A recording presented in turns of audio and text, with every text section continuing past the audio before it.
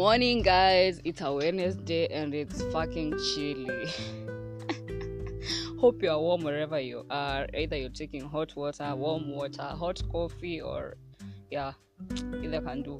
So today is a WCW, a Wednesday, so it's a Woman Crush Wednesday. But today, I have been having thoughts on my head, like in my brain. I've been thinking about ego, the ego.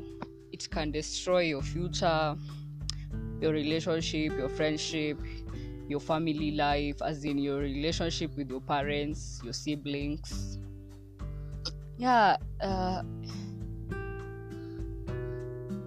Someone did something during the weekend and their parent was not happy with them, so she chased their daughter away from home.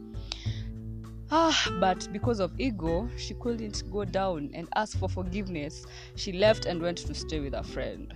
You know the kind of challenges that she faced. Don't even dare ask.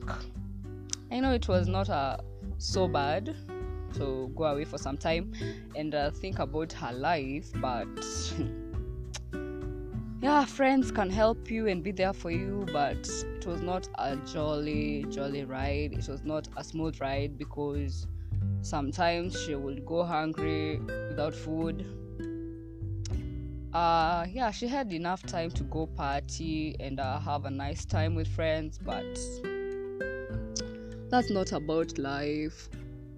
There's a time that she even did not have any money to buy any food and there was no food in the house. But you see,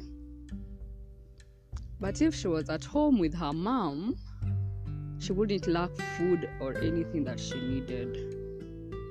And this can lead someone to do something desperate. So, next time, the bitch better be humble, sit down and listen and apologize. Yes. And another thing I want to talk about is the tongue. The tongue is a very powerful organ. Whatever you say can never be reversed, especially when you're angry. I guess you should just take like 5 seconds. Think about something before you say it, because the repercussions will be deadly, or you'll come to regret it later. You're like, oh my god, what was I thinking saying that nasty thing? Like, it really hurt someone. You can say something, regret it, but you can't take it back.